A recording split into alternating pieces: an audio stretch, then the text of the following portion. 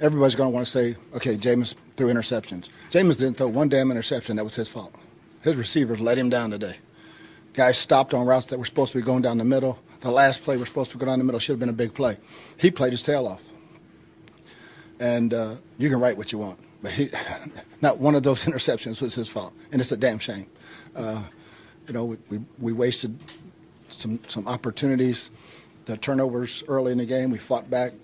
Anything that happens in the first quarter, you can overcome. We overcame it. The big drive, 2 interceptions that were called back, and just it's frustrating.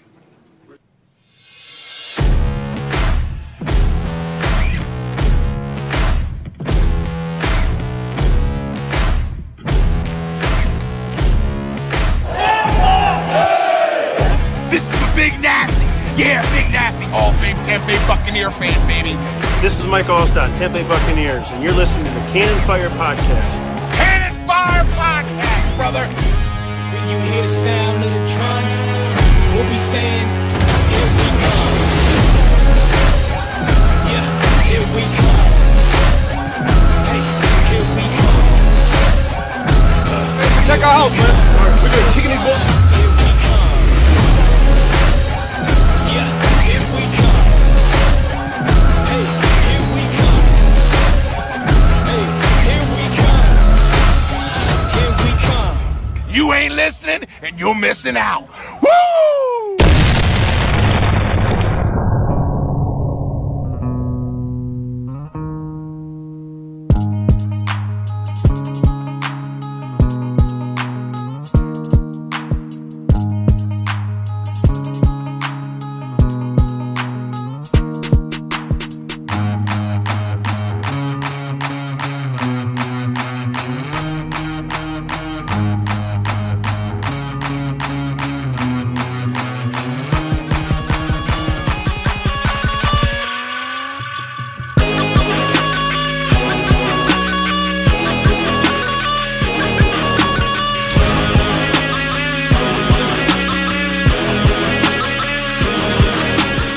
Welcome back, ladies and gentlemen, to a brand new edition of the Cannon Fire Podcast. We are back at you today for episode number 77. And the Tampa Bay Buccaneers fall to 2-5 on Sunday after a 27-23 loss at the hands of Ryan Tannehill and the Tennessee Titans. Way too many times the Buccaneers failed to find the end zone, and the defense was given a short field situation more than it should have been. And of course, the referees played a factor as well. I mean, when do they not? But yet again, they are the bane of the Buccaneers' existence this last Sunday. So yeah, 2-5, not a place you want to be. And we're going to talk about all of that and more here on the show today. Welcome back.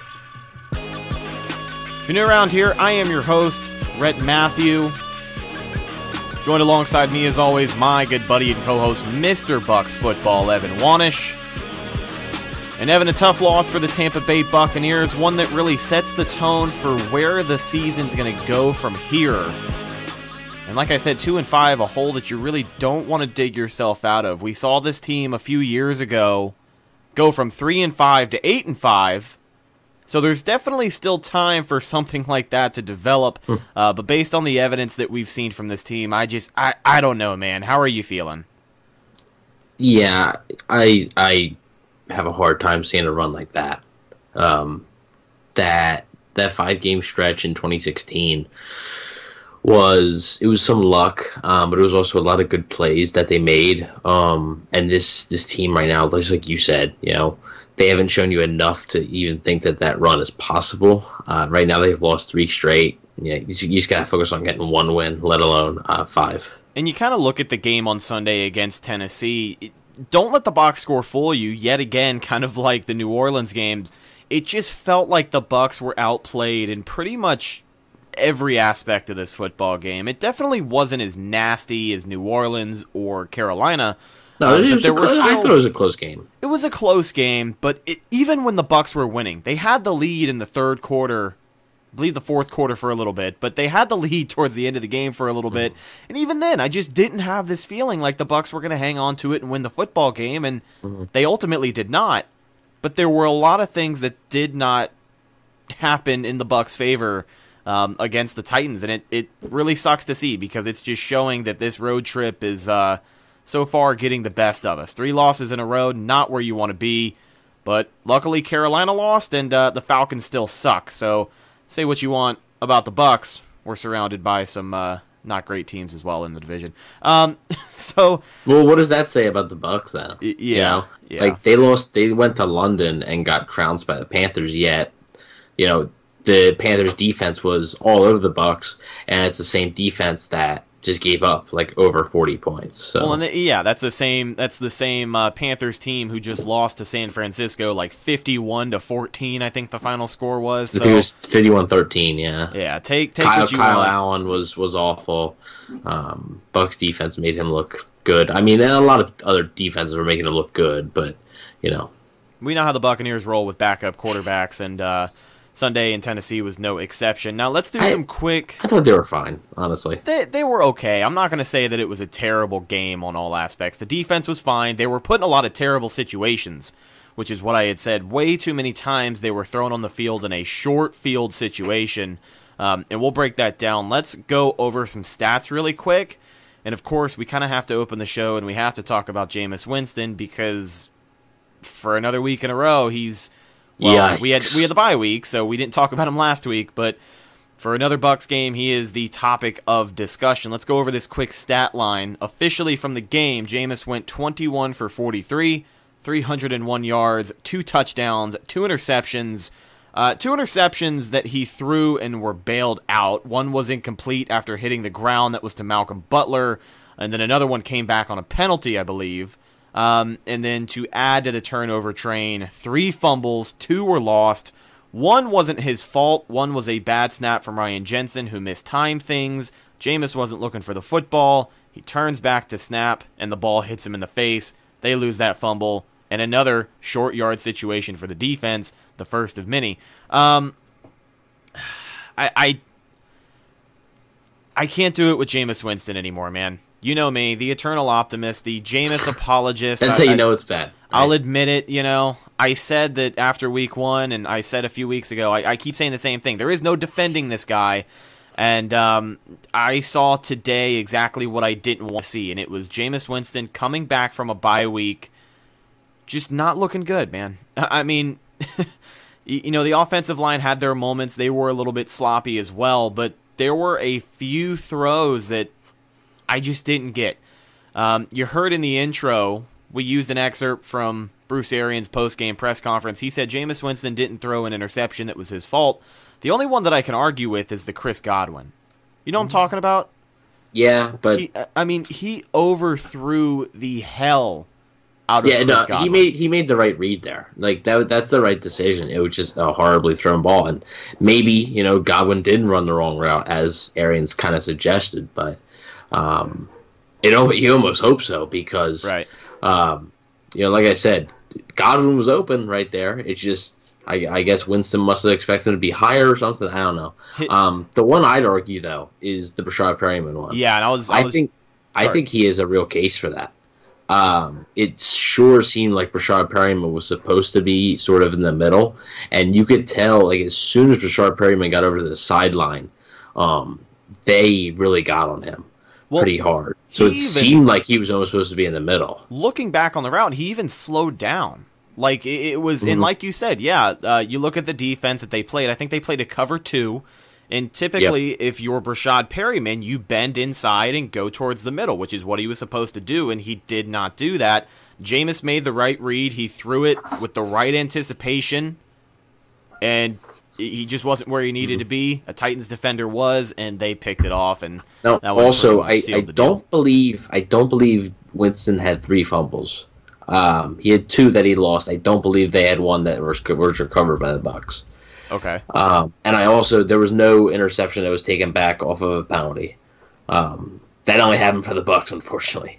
Twice in the same drive by the same player, almost like back-to-back plays. But we'll get into that. Yeah, we'll talk about that part. Okay, maybe I don't know. I normally pull the post-game stats off of ESPN, and I remembered 2 interceptions that he threw that didn't end up counting. Maybe it wasn't a penalty that called it back. Well, there was the one Malcolm Butler one that hit the ground, and then there was the one I believe Logan Ryan one where they originally called it an interception. But then look back on it, and the ball hit the ground. That's the one I'm thinking of. My fault. Excuse me for that. I was wrong there. But either way, he got bailed out twice, and we saw it against Carolina in London. He did have the terrible game with interceptions, but he had a few throws that he got bailed out on. We've seen it quite a few times this season, actually. You know, his stat line doesn't say everything it needs to because we have seen the bad throws that are intercepted, and then he gets bailed out because of a penalty, because of a review, whatever it is. He should have 5 or 6 more interceptions on the year. And, as much as I hate to say that after defending the guy for 2.5 years, it just... But it's longer than that. I mean, that's the unfortunate part, Yeah. You've had to defend him basically since the day he was drafted. I mean, the guy's... I mean... even the day he was drafted, you had to defend him because when he was drafted, that's when the off-field things were. It wasn't really much on-field. A lot of people believed him in on-field. It was just a lot of people didn't believe he was a good person, didn't believe, like a lot of the off-field stuff was going to... They believed that it was going to be an issue. Yeah, I never believed all that nonsense. I mean, I think ever since his kid, dude, his mind has been in the right place. You can tell that he wants to win. Oh, no, there's no question of that. But, the issue... I mean, this dude's first pass was an interception. This dude's first NFL pass was an interception. Pick 6. Against the Titans.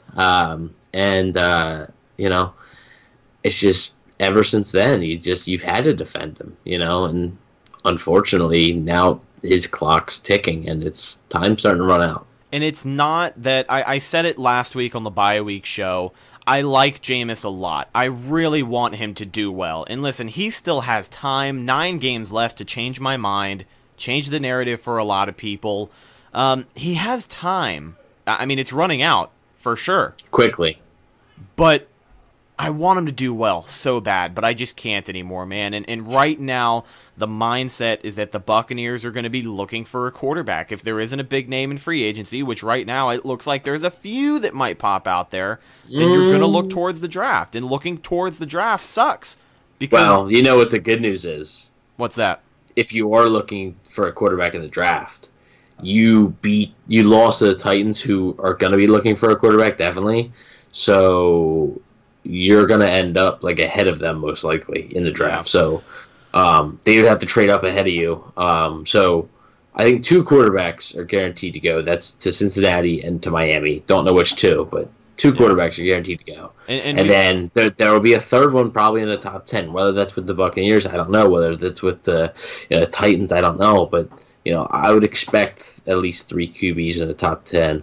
And then we'll see. But if there's any silver lining, and the Bucs are, for the crowd that, wants a tank now, the silver lining for you guys is that this loss put the Titans, a QB-needy team, in the offseason. They're going to be a QB-needy team. Put them behind the Buccaneers as far as draft order goes. You hate to see it, and like I said, Jameis Winston, he still has time to fix things and make a case for himself to be the Buccaneers quarterback next year. But right now, things are not looking good, especially when you come back from a bye week. You've got a little more time to make adjustments and game plan, and he just makes the same mistakes week in and week out. The inconsistency is going to kill him. Not literally, but his professional football career eventually, if things aren't changed. So enough about Jameis. I'm upset about it. You're upset about it. Everyone and their mother's upset about it. You can say what you want to say, but right now he's still our quarterback, and he's still going to be our quarterback probably by week 17. They're not benching him. There's no way they're going to bench him. Just because the sole fact that, you got to, and I know some fans are going to say, well, I'm sure. But, the Bucs, as an organization, have to be 100% sure that they're ready to move on from him, because it's a big move. You're talking about basically almost hitting a reset button. and that's huge. That's a franchise changing thing. So they're not going to sit. Like I said, they don't have a Ryan Tannehill that they can go to and win games for him. Like, they're not going to sit Jameis Winston for Ryan Griffin. Like, they want to see as much of Winston as they can. If they want to either have Winston perform horribly and show them that he shouldn't be back next year, or perform well and show them that he should be back. There's no in between. Yeah.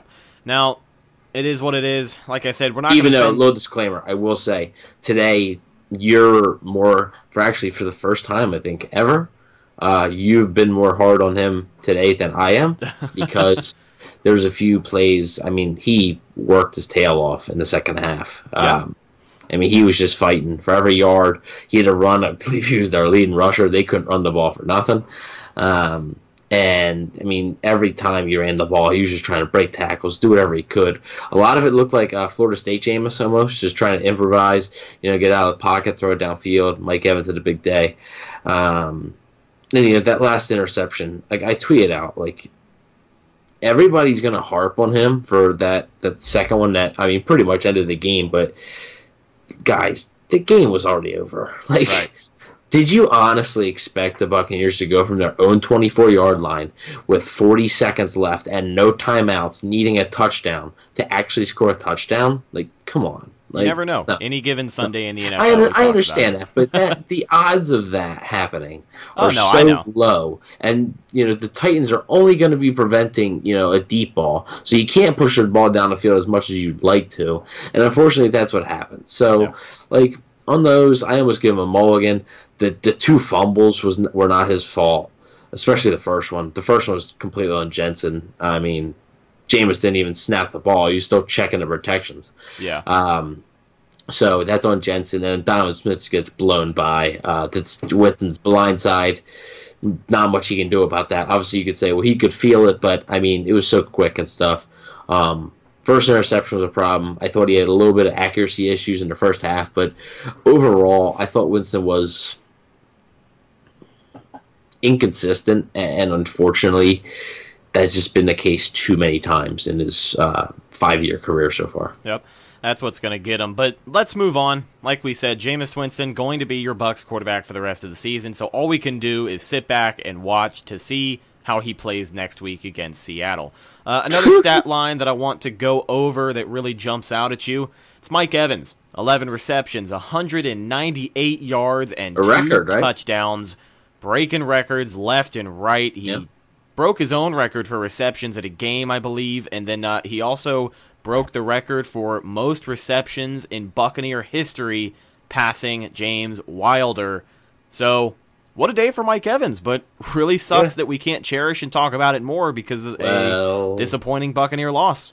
And he sort of seems to be a little frustrated, huh? And yeah, rightfully so. In the post game locker room interviews, he basically said, he's I effing hate losing, and you can't blame him. But then he also says, it sort of seemed like I've never seen those quotes out of him, and it was weird. Because I've never seen those kind of quotes out of him like that. It was something that Mark Cook had said on Twitter, a Pewter Report. He said he sensed a lot of anger in the Buccaneers locker room today. A lot of animosity from a lot of guys who, kind of like Mike Evans said, they're just fed up with losing. These guys want to win. They're not going to want to tank because they know they're going to get a great draft pick next year for a quarterback. They want to win every damn game. I'm pretty sure Bruce Arians said that in his press conference as well. So to see them fired up, maybe it leads to something, maybe it doesn't. But again, week by week, and we'll figure it out as we go along. So here was one of the Mike Evans quotes. This is from Greg Allman, The Athletic. So it said, "At this point, I just effing hate losing. Everybody's down in the locker room. I want to see everybody jumping up in the locker room being happy, against especially teams that we're better than. Obviously, if you watch the game, we're better than them. We gave them the game. We can't do that in the NFL. They're still NFL players. They're solid, but I believe we're a better team." And then he talked about not getting targeted in the fourth quarter at all. He wanted the ball even when he's well covered. So he said, "Even when I'm covered, I think I'm open. I'm a 6'5" receiver with decent athletic ability. I've got to make more plays, I guess." That's not a good sign.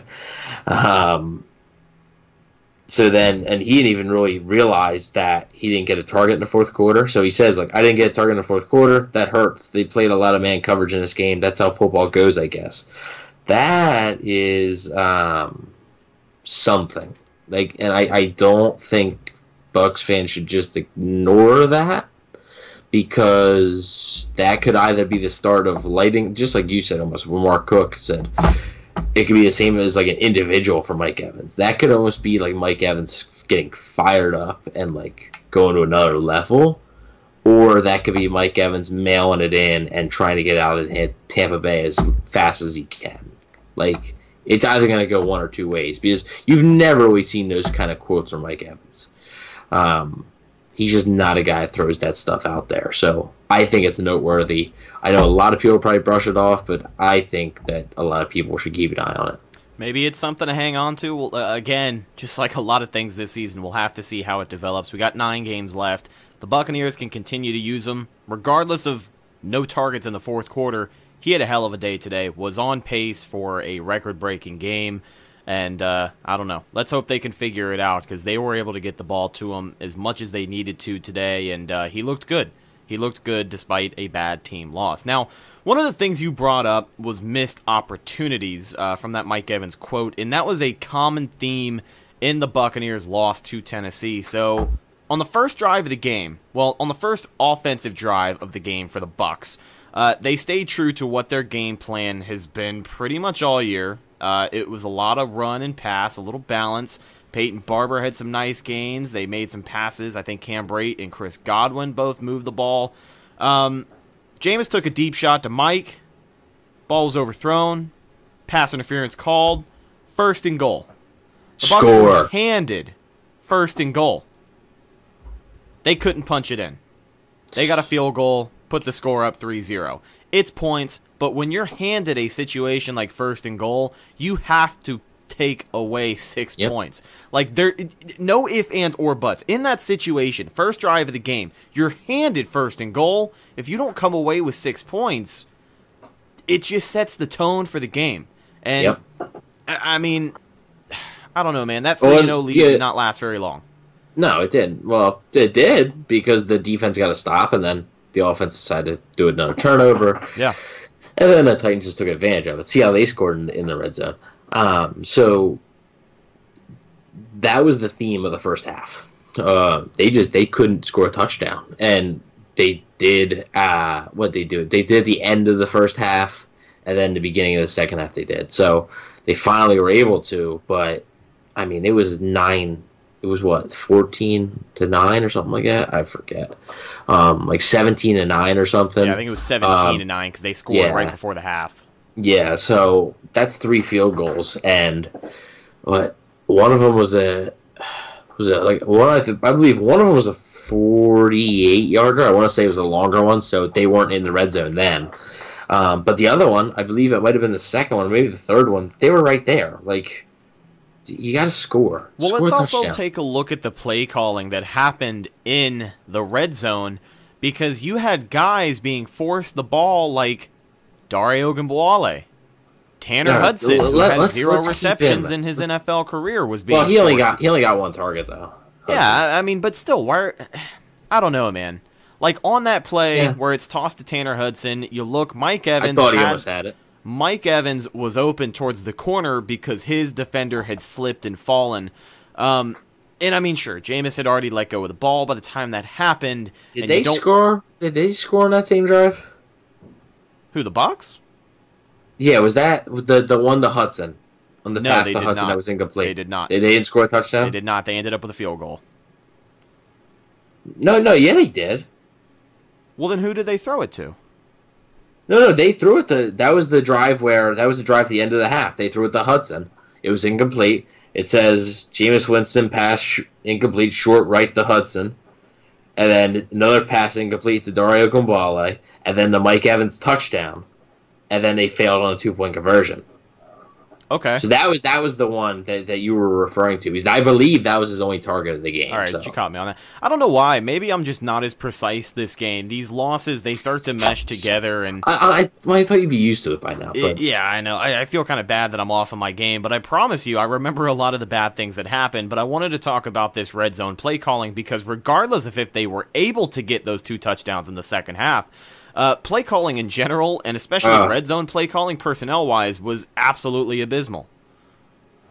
Listen, I swear to God, if they, I can't even believe I'm saying this, if they ever run right up the middle on a game-deciding 4th down play, again, after a timeout, basically with a 2-minute warning, you gotta be kidding me. You had a minute, maybe even more than a minute, to think about what you wanted to do, and you came up with that. Oh my God, that's brutal. That is brutal. That was a rough one to watch. At that point, they deserved to lose that game. At that point. Yeah. And that was pretty much a nail in the coffin, but they deserved to lose that game at that point. Yeah, and I mean, from what we've seen, play calling just is not working on offense with Byron Leftwich. It sucks because, BA trusts the guy a lot. He trusts every single person on that coaching staff, but week in and week out, we are seeing conservative play calling lose the Buccaneers football games, and it's just not working anymore. Yeah. Well, when they're able to mix it up and find a nice balance and really commit to the run game and get things going, that's when we see this offense play well. But offensively, if you want to commit to the run game by giving 2 quarterbacks 10 carries each, that's not going to give you a decisive runner. Peyton Barber and Ronald Jones. I believe Peyton Barber, 11 carries for 25 yards, and Ronald Jones 10 carries for 35 yards. What I saw today is that Peyton Barber is not running back 1 material, and Ronald Jones needs to get 20-plus carries a game. Yeah, Peyton Barber had 10 carries, 20 yards. Ronald Jones had 11 carries for 35 yards, and Winston had 8 carries for 53 yards.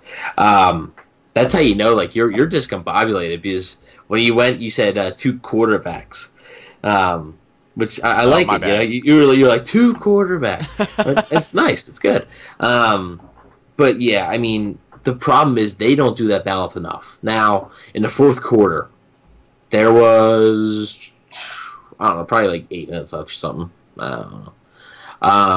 It ran together in my head too. So, but I was just thinking to myself, I was like, they're starting to pass the ball a little bit too much. Yes, you're down, sure, but you can still, just do your game plan. Don't abandon the run game, but don't also abandon the pass game. And I do think they did a better job of not abandoning the pass after Winston's turnovers there. Because in past games we've seen they would just run. Yeah. And that wouldn't work. But yeah, I mean they gotta find a balance somehow. And yeah, Jones did get more carries than Barber. I haven't seen a snap count of how many snaps that Jones and Barber had, but Dario Ogunbowale must have played the most because he's useless. I'm sorry, but he is useless. He should be used on special teams only. He is useless as a 3rd down pass-catching running back. Come on. And what we saw from number 44 today is that he cannot pick up a blitz, he cannot block worth a shit, and he can't catch a football. That's what he's on the team for. Exactly. And he's got a captain's patch. Yeah, it's a special teams captain patch. Yeah. But even then, he doesn't help out very much on special teams. So, kind of like what you said, seeing 44, Dario Ogunbowale, and Peyton Barber on the field, especially with Dario getting as much field time as he gets, it's just holding back Ronald Jones. Yeah, I don't understand. They refuse. I mean, I give them credit because obviously they're giving them more opportunities than previous coaching staff did, but for some reason, Bruce Arians is in love with Peyton Barber, and how long is it going to take? How much more games can you see Peyton Barber is not getting any yards and not getting any explosive plays, and Ronald Jones would? And Like- even the play that Ronald Jones got blown up on, he got tackled behind the line. He made a man miss and tried to just kind of bounce outside of his blocker. You know, he has a very, very good vision for running the football. He can see what's happening and what he has to avoid because he has that shiftiness and that burst speed that Peyton Barber does not. Ronald Jones can make things happen faster, and that's the important part because you look back at so many plays with Peyton Barber, and in my mind, I'm like, all right, well, if Ronald Jones was on the field in that moment, he would have just bounced to the outside and been gone because there was nobody there. But Peyton Barber doesn't have that speed, and as much as he is, you know, a big, heavy, powerful runner, which is great, it's just not making things happen, especially when teams can sniff it out because they run very predictably with Peyton Barber. And maybe that's part of the reason he doesn't go anywhere. This is what I was going to get into, and I'm glad you said sort of what you said about Barber. Is he a power back? Like, come on. Like, he's not a power back. I wouldn't say he's a power back, but he definitely... Power backs, you know what? You know what power backs do?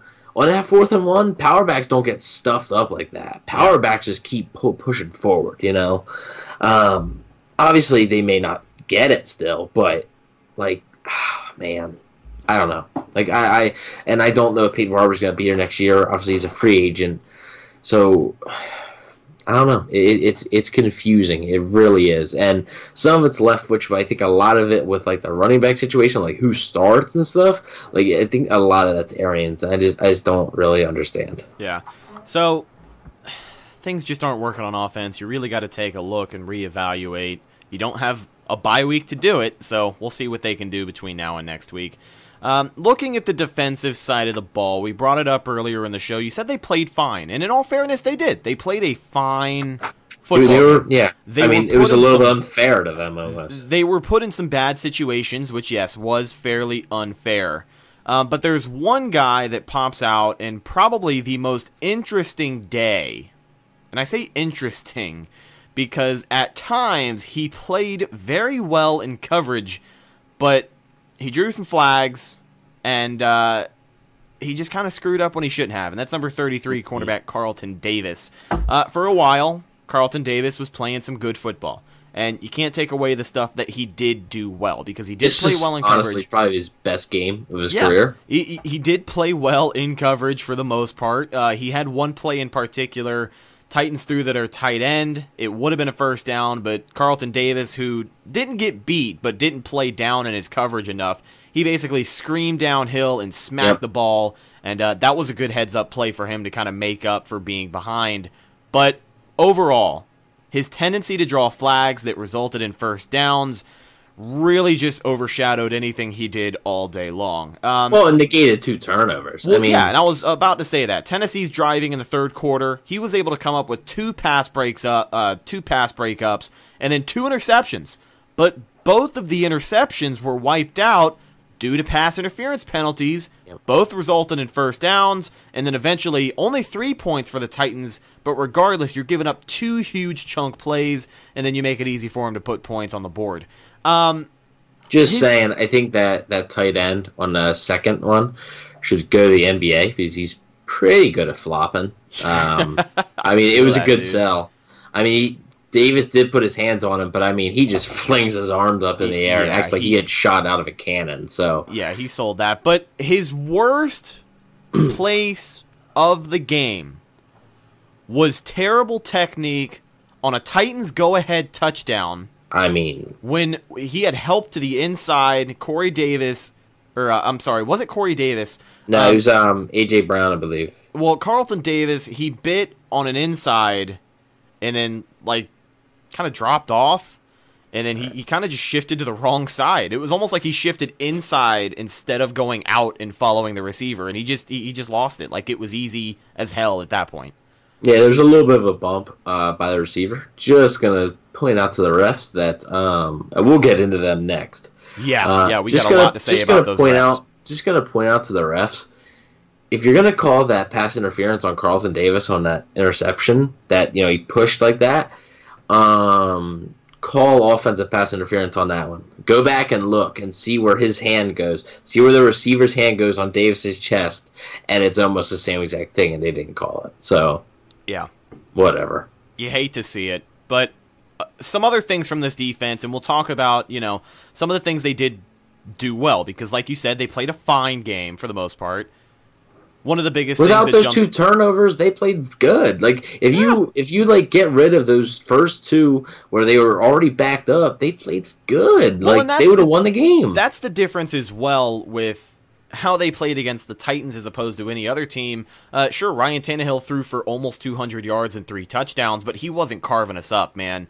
And for the longest time, the Titans aren't designed that way. Yeah, but for the longest time, we held them to under 100 total yards, even though they had the lead for most of the game. It was a fairly... Dude, they had 0 yards and had a 7-3 lead. Yeah, it was a fairly low production day for Tennessee. Think about that. 0 yards, and you're leading the football game. Like, it's crazy.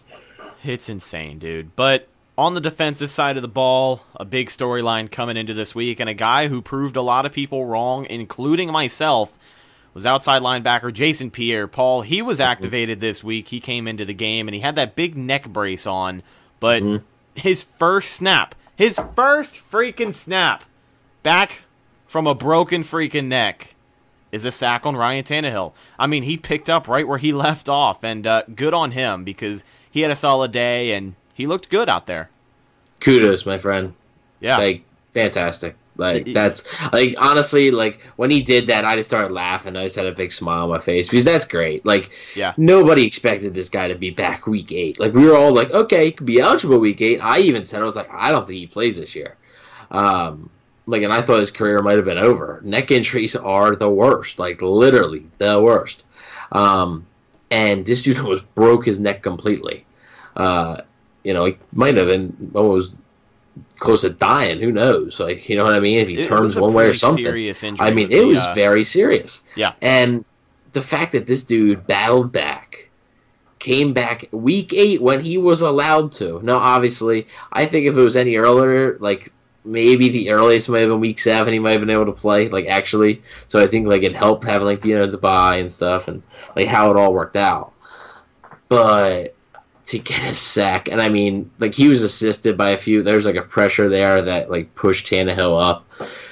To get that sack, that was great. Like, that was great. And that should have put a smile on even, like, the most generic football fan's face. If you know, like, what the guy went through this whole offseason, like, that should put a huge smile on your face. Yeah, you can't write that storyline any better, so good for him. And that's the thing as well. A lot of people just didn't think he was going to come back and be productive, and I didn't either. I put out a tweet earlier this week. I said, I am so happy the JPP is back, but let's be realistic. If he only gets 20 or 30% snaps, like if he's really not on the field that much, I'm not going to lose my mind because I don't fully expect him to be ready. It felt too good to be true. But adding him back to that pass rush really just showed the strength of having him and Shaq Barrett on the side, who also had a sack today. 10 sacks now in the year. Yep, sack number 10. Vita Vea continued to look impressive. He's just mauling people left and right. And Ndamukong Suh did what he could. He had one pretty poor effort on a play. I saw the video on Twitter. I don't remember the exact play, but I remember he was within 5 feet of a player on the Titans, and he just kind of walked and turned around and didn't do very much to commit to stopping that play. But it is what it is. Bucs still lose. I mean, I don't think he was too great today. He had a penalty, offsides penalty, I believe. Also on that long Derrick Henry run, he broke contain. Well, not really broke contain, but the gap, he broke the gap completely. He went to the wrong gap, which allowed Derrick Henry to get that long run when they were like way backed up. I didn't think it was a strong game for Ndamukong Suh. I thought had a good game. Wow. First, let's get into Lavonte David. He had a monster game. Yes, he did. There was the one play I want to point out. The screen pass that the Titans threw. He gets chipped. Yeah. Falls to the ground, gets up, and still makes a tackle. Like, that was a great play. And Matt Millen, who was announcing the game, if you guys were watching at home on TV, he was announcing the game. He was like, "Oh man!" Like he just got so excited. And Matt Millen, like he was okay. Like he talked a little bit I too hated much, it, man. but He really wouldn't shut up. I didn't mind it. Like he talked a little bit too much, but like I liked him getting excited and stuff about it. I think it was cool when he did get excited because there were a few moments in the game where he was like, "That was awesome." When it was just the sheer force of like defense, or a play like Levante David getting chipped, getting back up, and making the play. Stuff like that's awesome, and you like to hear people get excited about your football team. But Matt Miller and the other guy who was calling the game, I couldn't stand the duo. I hated it, man. It sucked. I muted my TV and listened to Gene Deckerhoff in the third quarter. Matt Millen. He sucked as a GM, or he was a GM of the Lions. He was the GM when they went 0-16. So, but I thought he was fine. Whatever. But yeah, Levante David had a heck of a game, and the other guy, Devin White played pretty good. I thought this was probably one of his best game, and not a lot of people like realized it. I guess. Yeah. I thought he played pretty darn well. Thought he was active. He was all over the place. Missed a few assignments in pass coverage. His pass coverage could get a little bit better. Other than that, he's fine. Another guy I wanted to point out, Sean Murphy Bunting, I thought was decent today. He had a pretty nice pass breakup.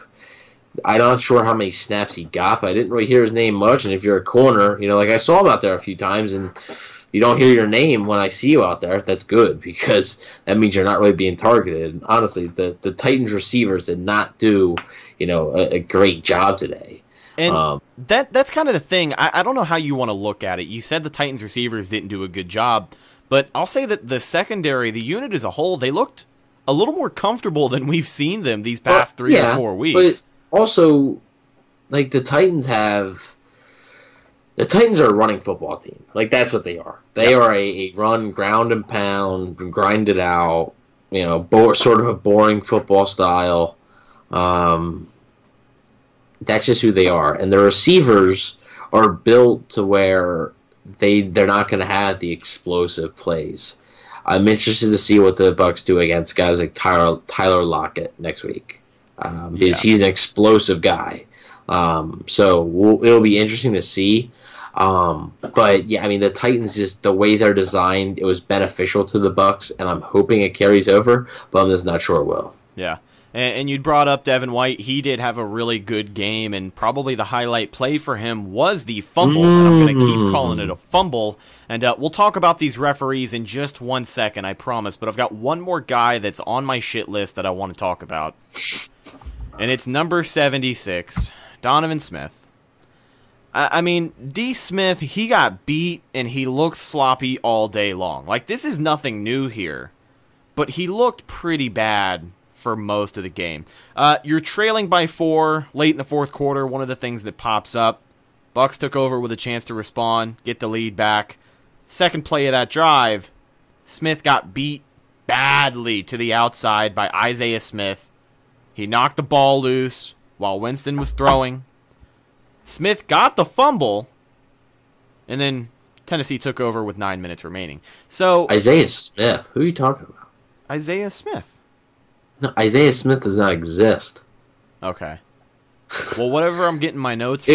I think it was Harold Landry who caused the fumble. Then I'm thinking Harold Landry then, but I don't know. Whatever I'm getting my notes from. I'm trying to think of a football player named Isaiah Smith. I can't. Well, take it up with the site that I get my notes and most of my stats from. Pewter Isaiah Report. Smith. When you look up Isaiah Smith on Google, there's nothing that comes up. Like nothing. It's he is a football University of Rochester Athletics. He's an outside linebacker. Nice. He is a baseball prospect. Huh. Well, maybe I mean CBS Pittsburgh. Got 5 to 15 years in fatal Oakland shooting. Oh no! Isaiah Smith really has a track record, but not as a football player. So excuse me for that. I make that mistake a lot, but that must be a typo from the website that I pull a lot of my post-game stuff from, and you are very well familiar with the website. But either way, Donovan Smith did not look good, and in that moment, he did not give up. Well, he did give up a pretty crucial play to Landry, and Tennessee was able to make the play. So he had a terrible day. Bad day at the office.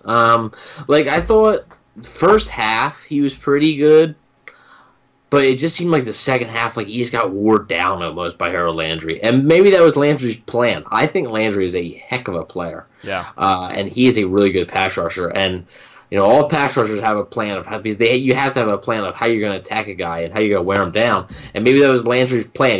Maybe not right now, but eventually I'm going to be able to get by this guy. And in that late third, early fourth quarter, the Titans were finally able to get the best of the Bucs offensive line. Yeah, who played well? I thought Lamar Dotson played pretty well. Yeah, it was nice having him back, and I think it was something that went unrecognized, but having him back definitely helped out that right side just a little bit. But kind of taking a look at that Titans front four, they played a good game all day long. You can't really ignore that. Jeffrey Simmons is going to be a star. Yes, that's exactly what I was going to bring up was Jeffrey Simmons. We heard his name all day long, and yes, you can look at second this NFL game. You can look at this game where it's two bad offensive lines, sure. But regardless, he was able to have a good game, and I mean, they just got beat in the trenches. It happens. Yep. So, we talked about Donovan Smith. We talked about everything that happened up until this point. We have to talk about one glaring issue, and it's the referees.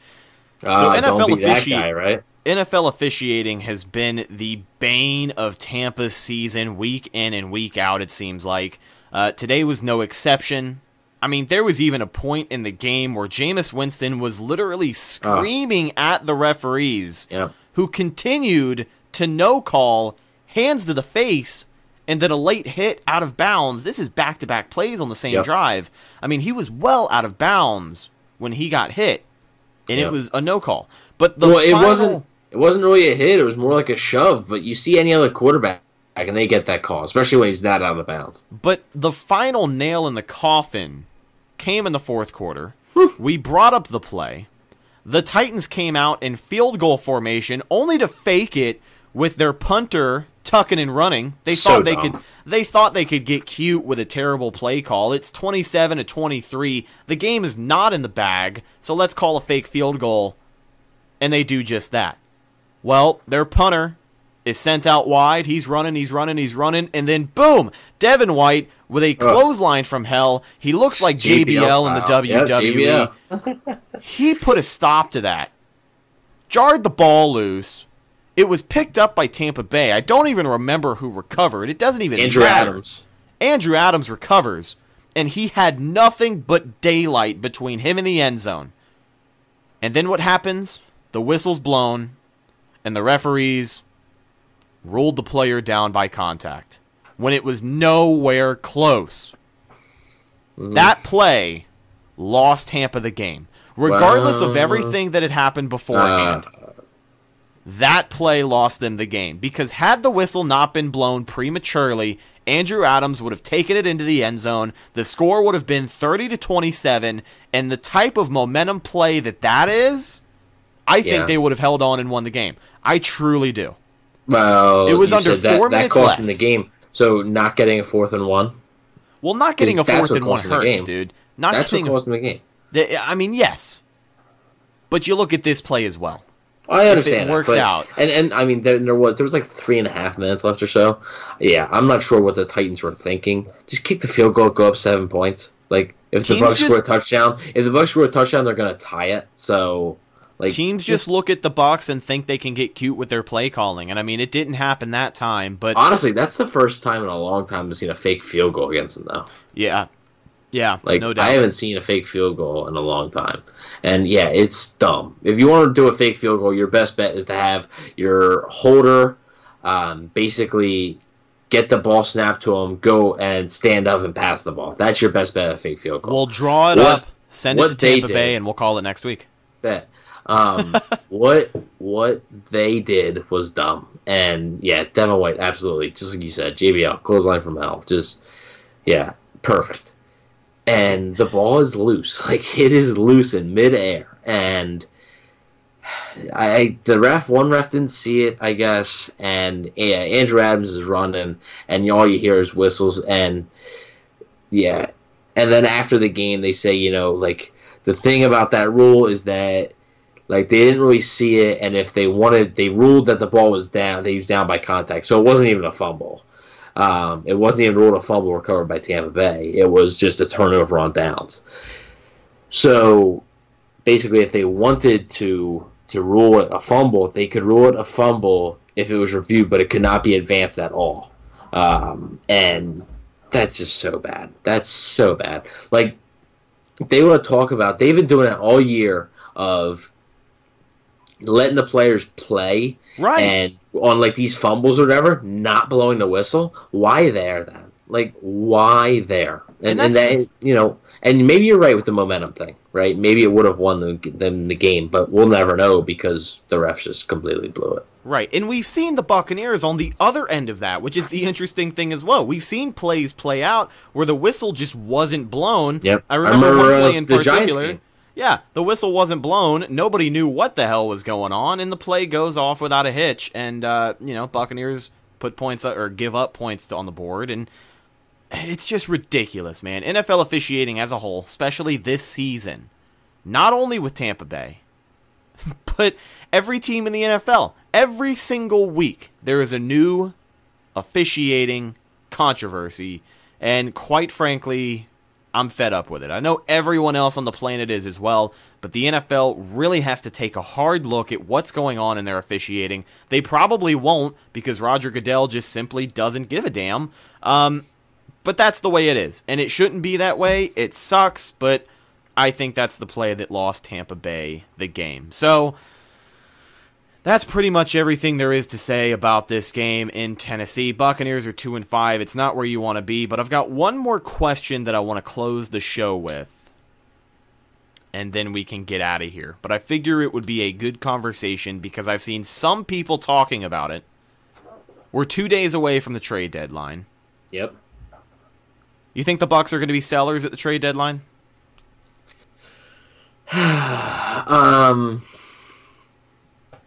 Sure, but I'm not exactly sure how many pieces they have to sell. Like, go down the list and name me how many pieces they have to sell. There's not much. Like, what? The Ndamukong Suh? Nobody, like, not many people are going to be interested in the Ndamukong Suh. Right. Levante David? Sure. People are going to want Levante David, but they're not going to trade Levante David right now. No. Who else? O.J. Howard? Like, I've been told, basically by people I trust, that unless they get a massive offer for O.J. Howard, like a first-round pick back or something, or more, they're not going to move him. So maybe something could change, but as of Friday, I was told that they're not going to move him unless a first-round pick or just a big offer, like they're blown away, is involved, which J.C. Cornell also had put out on Twitter. Who else? Like, there's literally nobody else. Like, I mean, come on. Like, literally nobody else. You're not trading Mike Evans. You're not trading Chris Godwin. Cameron Brate, sure, but I'm not really sure if anybody's going to want to take on his contract right now. There's not much to sell. Like, honestly, Shaq Barrett, you want to re-sign him. Jason Pierre-Paul, maybe, but you'd be betting on a team really taking a chance after him playing 25 snaps or so. Yeah. You'd be really taking a chance, and you wouldn't get much. Maybe a fifth, maybe a sixth or something, because, I mean, you just wouldn't get a lot. Other than that, there's nothing to sell. Like, and that's the bad part. You know, they're a young team, and with a young team, you're not going to have a lot to sell. Then Denver, for example, is an older team. You know, they sold Emmanuel Sanders. They might sell Chris Harris. Those pieces you can sell. But fortunately for the Bucs, they're just not. If they wanted to sell, they're not in the position to sell. If they truly wanted to sell, what they would end up doing is just taking a deal for O.J. Howard that they shouldn't, which is like a third-round pick or something. And I think that's also kind of looking at the possibility of what they could do. Like you said, not very much, but looking at what they could do. Well, I do think they're going to get a draft pick this week. Okay. Because they're going to cut Rashad Perriman. Yeah, it would not surprise me if Rashad Perriman is gone before this episode releases, and then we. The reason I said that, guys, was if they cut Rashad Perriman, they can get a compensatory pick back. I believe the deadline's coming up here where you have to do that. So yeah, they've already done it with Deion Buchanan, and they got their third round pick, compensatory pick back. And if they cut Rashad Perryman, they can get a 5th-round compensatory pick that could potentially turn into a 4th-round compensatory pick. Not sure how that works, but yeah, that's what I've been told. And Brashad Perryman, a name that you threw out there, I almost forgot about him in all of today's excitement. But yeah, he needs to go. He has brought absolutely nothing to this team at wide receiver 3. The only play he has made that I can think of off the top of my head was in the Carolina game where he caught a ball for a first down after extending his body to extend the drive, and that's it. Yep. Today, he was lined up for a 2-point conversion. He ran a fade route, was wide open in the quarter of the end zone. And I mean, he had nobody within 5 feet of him in all directions, and he cannot catch the ball in bounds. He loses he loses track of his footing. You look down, he's got half a foot out. And sure, maybe it's a minute thing, but when you're that wide the hell open, you should have time to step into the football and catch the ball in bounds, and he was not able to do that. This guy has done nothing for us, and the way that this coaching staff talked up a wide receiver 3 position, we have yet to see it in action this season. He's got to go. And I think he will. Yeah, I do. I think he will as well. So a very, very interesting time for the Tampa Bay Buccaneers. Like we said, 2-5, not where you want to be. The trade deadline is coming up, so by the end of this week, we're going to know where they stand with this team and how it's structured right now. Because like you said, sure, they could throw out a sell for O.J. Howard and take a deal that they shouldn't, but if they do, depending on the personnel they move around, it's going to say a lot about how they feel about the future of this team, especially headed into next year, when, like we said, there is a very looming possibility that the Bucs will be looking for a quarterback in the draft or free agency. You never know. Week by week, we're going to play this out. We're going to sit here every single week and talk to you guys about the season. The Buccaneers are not going to tank. They're going to try and win football games, and I wouldn't have it any other way. I'd like to have them win some more goddamn games, but we'll just have to see what happens. Yeah, like I said, whatever happens, just watch the games. Just I know it's tough. It's gonna be stupid of me to say this, but try to enjoy them, I guess. Yeah, man. People, because the same people that are saying, "Oh my God, I can't watch this," this is torture for me watching it, are the same people that in 5 months are gonna be going, "Oh, I miss football." And it's crazy too, because you think about next week, it's the halfway point of the season. We're almost, we are literally. It's week 9. It's going to be week 10. Double digits coming up here. Week 10, week 11, week 12, week 13, 14, 15, 16, 17, done. That is insane. Halloween's on Thursday. Thanksgiving is coming up. Christmas is closer than ever. This season, even though it seems like it's been long, sure, it's in the games and stuff, this season is going by so fast. It seems like a week ago they were playing the Panthers in Carolina on Thursday night. That's just old age, Evan. After a while, everything starts to blend together, and the days go by faster and faster. Man, I hope not. If they're going by this fast for me when I'm 18, I can't even imagine what's going to happen when I'm 30. Yeah, Jeez. really. So, ladies and gentlemen, that's pretty much everything we've got for this week's game reaction. Thank you so much for listening or watching with video, whether it was on YouTube or BucsReport.com. Quick little announcement. We had some schedule mishaps. We had some technology mishaps. We went to record the game preview show for this week's game, and my computer decided to delete everything video-wise that we have for CFP. So, before we recorded today, I made it all over from scratch, and we're going to be back on our regular schedule. So this episode is going to release on Sunday, and then, of course, we'll have the Bucs break on Tuesday. That'll be another interesting show. And then Thursday, for a little Halloween special, we'll have our game preview. It'll be a spooky one. So look forward to that. And maybe it's a scary game. Let's hope the Buccaneers can turn things around between now and next week, because after next week, the road trip is finally over. Evan will be in Tampa, and maybe we'll both meet up at the Arizona Cardinals game. Who knows? But like I said, thank you so much for listening to this episode of the Cannon Fire Podcast. Make sure you find the show on social media. We're on Facebook, Instagram, and Twitter. You can follow us on all of those at Cannon Fire Podcast. Follow me on social media, Instagram and Twitter at Redicus. If you follow me, I'll follow you back. Follow my co-host and good buddy Evan on Instagram and Twitter at BucksWave. Maybe he'll follow you back. I don't know. He didn't follow me back on Twitter up until a few weeks ago, so you'll have to see what happens. In my defense, you didn't even use Twitter. So yeah, I didn't. You know what? I've jumped back on Twitter this season, and it's been a lot of fun. I really, really enjoyed Twitter. It's also brutal, but yeah. There's a lot of interesting things that happen in the land of Twitter. And as always, ladies and gentlemen, the Cannon Fire Podcast is sponsored by Pinecrest Printing and Signs. Do you need an image for your business? Well, Pinecrest Printing has got you covered in more ways than one. They have been providing the Tampa Bay business community with quality commercial printing and design since 2001. Their printing professionals are ready to provide you with quality marketing solutions for today's industries. They're also the newest sponsor of the Cannon Fire Podcast. Give them a call at 813-684-5444 or check out the website at pinecrestprinting.com. CFP and Pinecrest Printing has got some goodies in the works, and if you follow us on social media, I'm sure you've seen me teasing some things here and there, maybe a little interesting design of the show logo, some things that are going to be coming out of that. Just keep an eye on it. Maybe we'll make an announcement later this week or the week after that. I don't know. We'll see how we feel.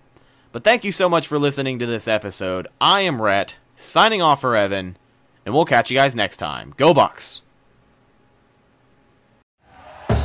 Thank you for listening to Believe. You can show support to your host by subscribing to the show and giving us a 5-star rating on your preferred platform. Check us out at Believe.com and search for BLEAV on YouTube.